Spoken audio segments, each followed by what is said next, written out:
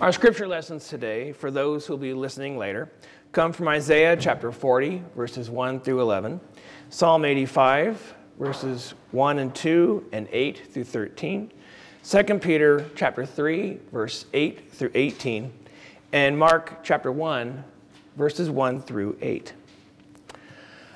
I propose that we rewrite the Santa Claus story. We're all aware that Santa Claus knows who is naughty and nice and only brings gift to the boys and girls on the nice list. The naughty kids get lumps of coal, so be good for goodness sake. But what if we made Santa more in line with the Bible?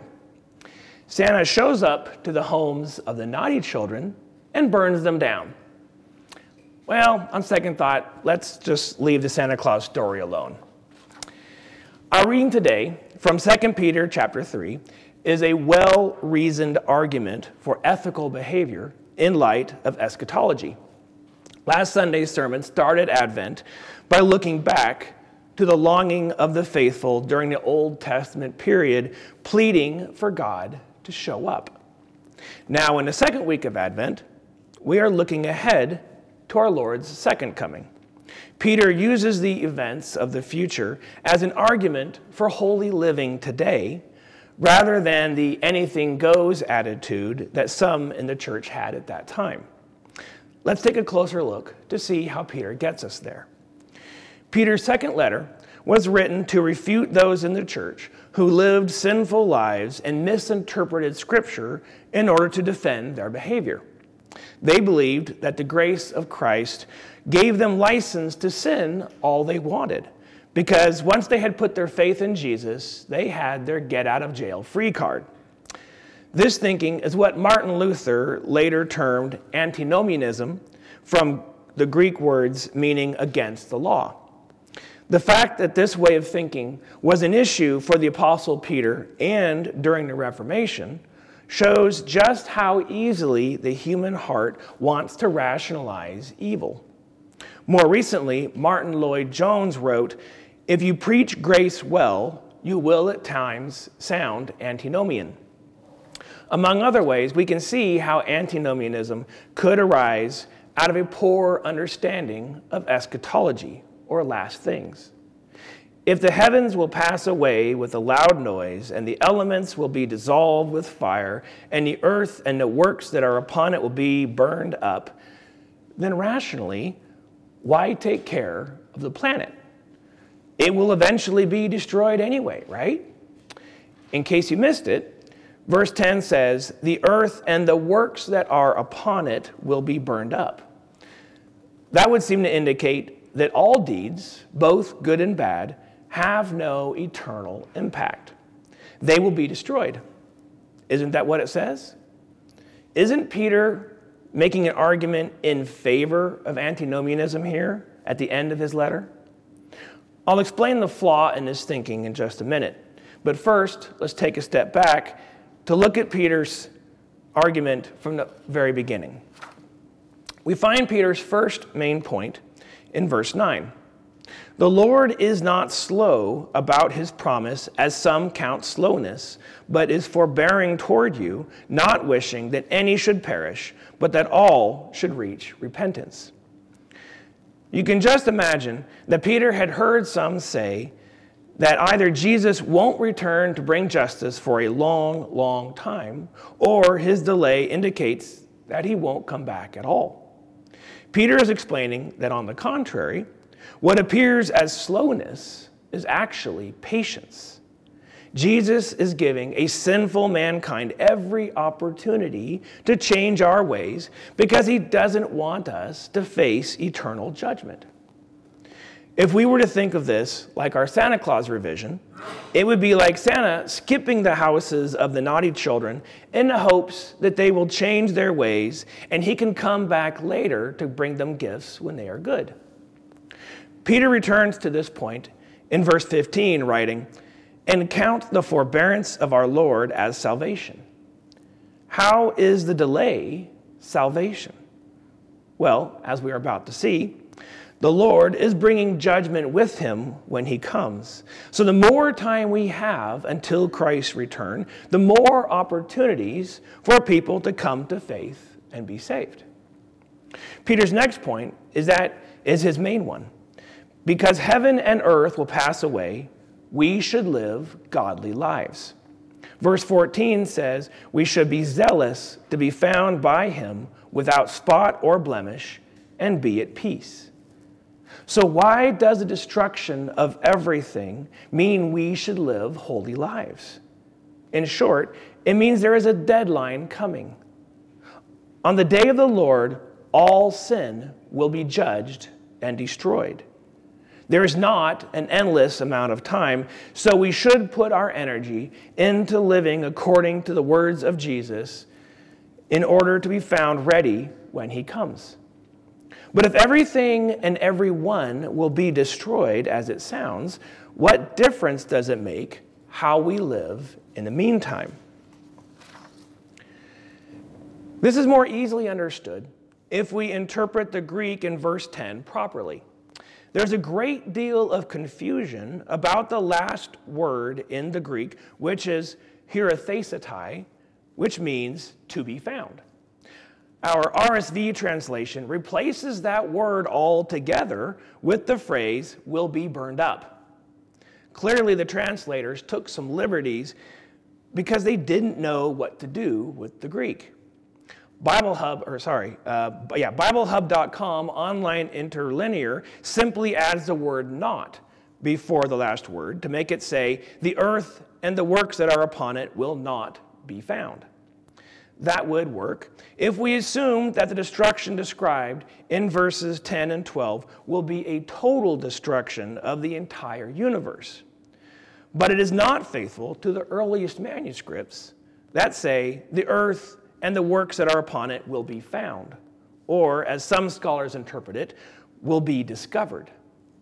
The ESV translation gets it right, saying, will be exposed. In other words, the fire of destruction is a fire of testing that burns up the chaff. What survives is the new heavens and new earth, which are no longer tainted by sin. This understanding is not only faithful to the oldest Greek manuscripts, but also makes sense in that Peter's entire point is of the coming judgment of sin. The destruction of the heavens and earth is part of that judgment, in that all that is evil will be destroyed, but what is good will remain or be made new. So we should be sure that our behavior now is in line with our faith. The idea of being revealed applies to how we live our lives. The most literal understanding of verse 14 is that all that we have done will be revealed. Therefore, beloved, since you wait for these, that is, the judgment that reveals, be zealous to be found by him without spot or blemish and at peace. Any spot or blemish is in how we live our lives will be revealed in the judgment. If we believe this biblical truth, then we have every reason to live holy lives. What is done in secret will one day be revealed. On the other hand, this level of destruction sounds terrifying, like the very elements themselves will be burned up in some great conflagration, like when the sun is expected to blow up and destroy the earth. But I hope the judgment won't take 10 billion years from now. Talk about forbearance. On the other hand, this judgment will make everything new. Isn't that what we desire most? At the very core level of desire, don't we want everything made right? It's so wonderful that we can hardly even think about it. The full redemption of creation is utterly foreign to our existence, so it's hard for us to even comprehend. And yet we know that is what the world needs. This is part of the promise of Advent. Christ will return to make all things new. As we discussed last week, Advent looks back to our Lord's arrival as Emmanuel, God with us. But it also looks forward to his return as a glorious judge and king. And so, just like the faithful in ancient Israel who were awaiting their Messiah, we are waiting too. The fact that the end of Peter's second letter applies to Advent demonstrates the universality of this church season. As Christ followers, living in the time in between, we are to be waiting and ready at all times for his return. Our longing for the Messiah and the redemption he alone can bring is no different than it was 2 millennia ago.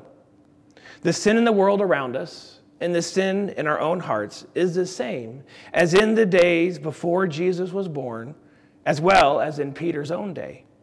So his admonition stands just as true now as the day he wrote it.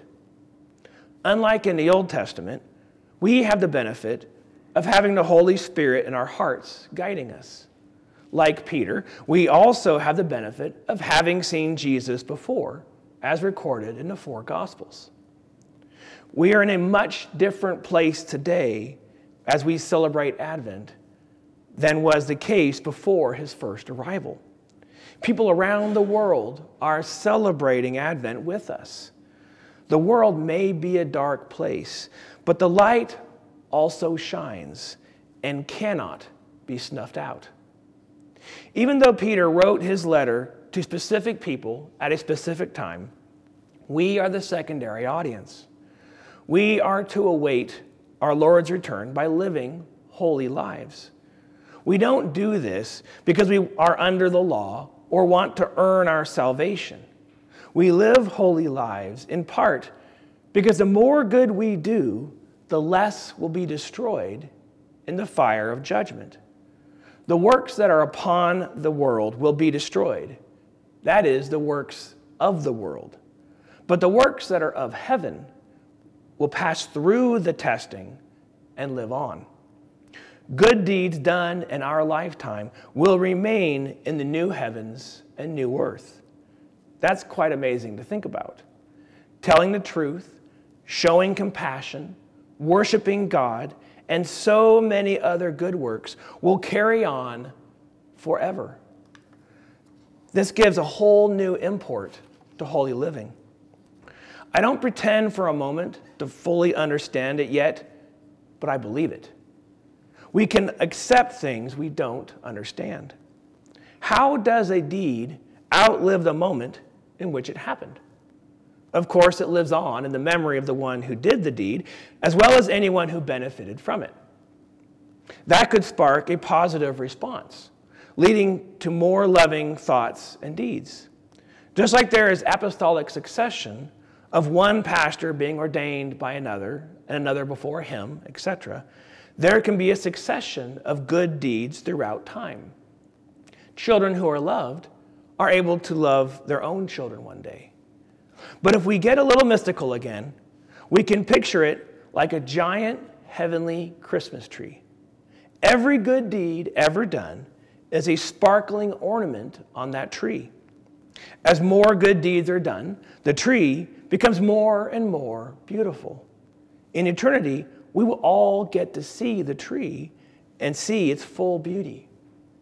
Even at times of great darkness in history, ornaments are still being added. Your ornaments are there now, just as are mine. Though when we get to see it, we will be utterly free of pride, so we won't be comparing ornaments. I don't think this image I just invented is totally off base, if for no other reason that we know that God sees and remembers every good deed.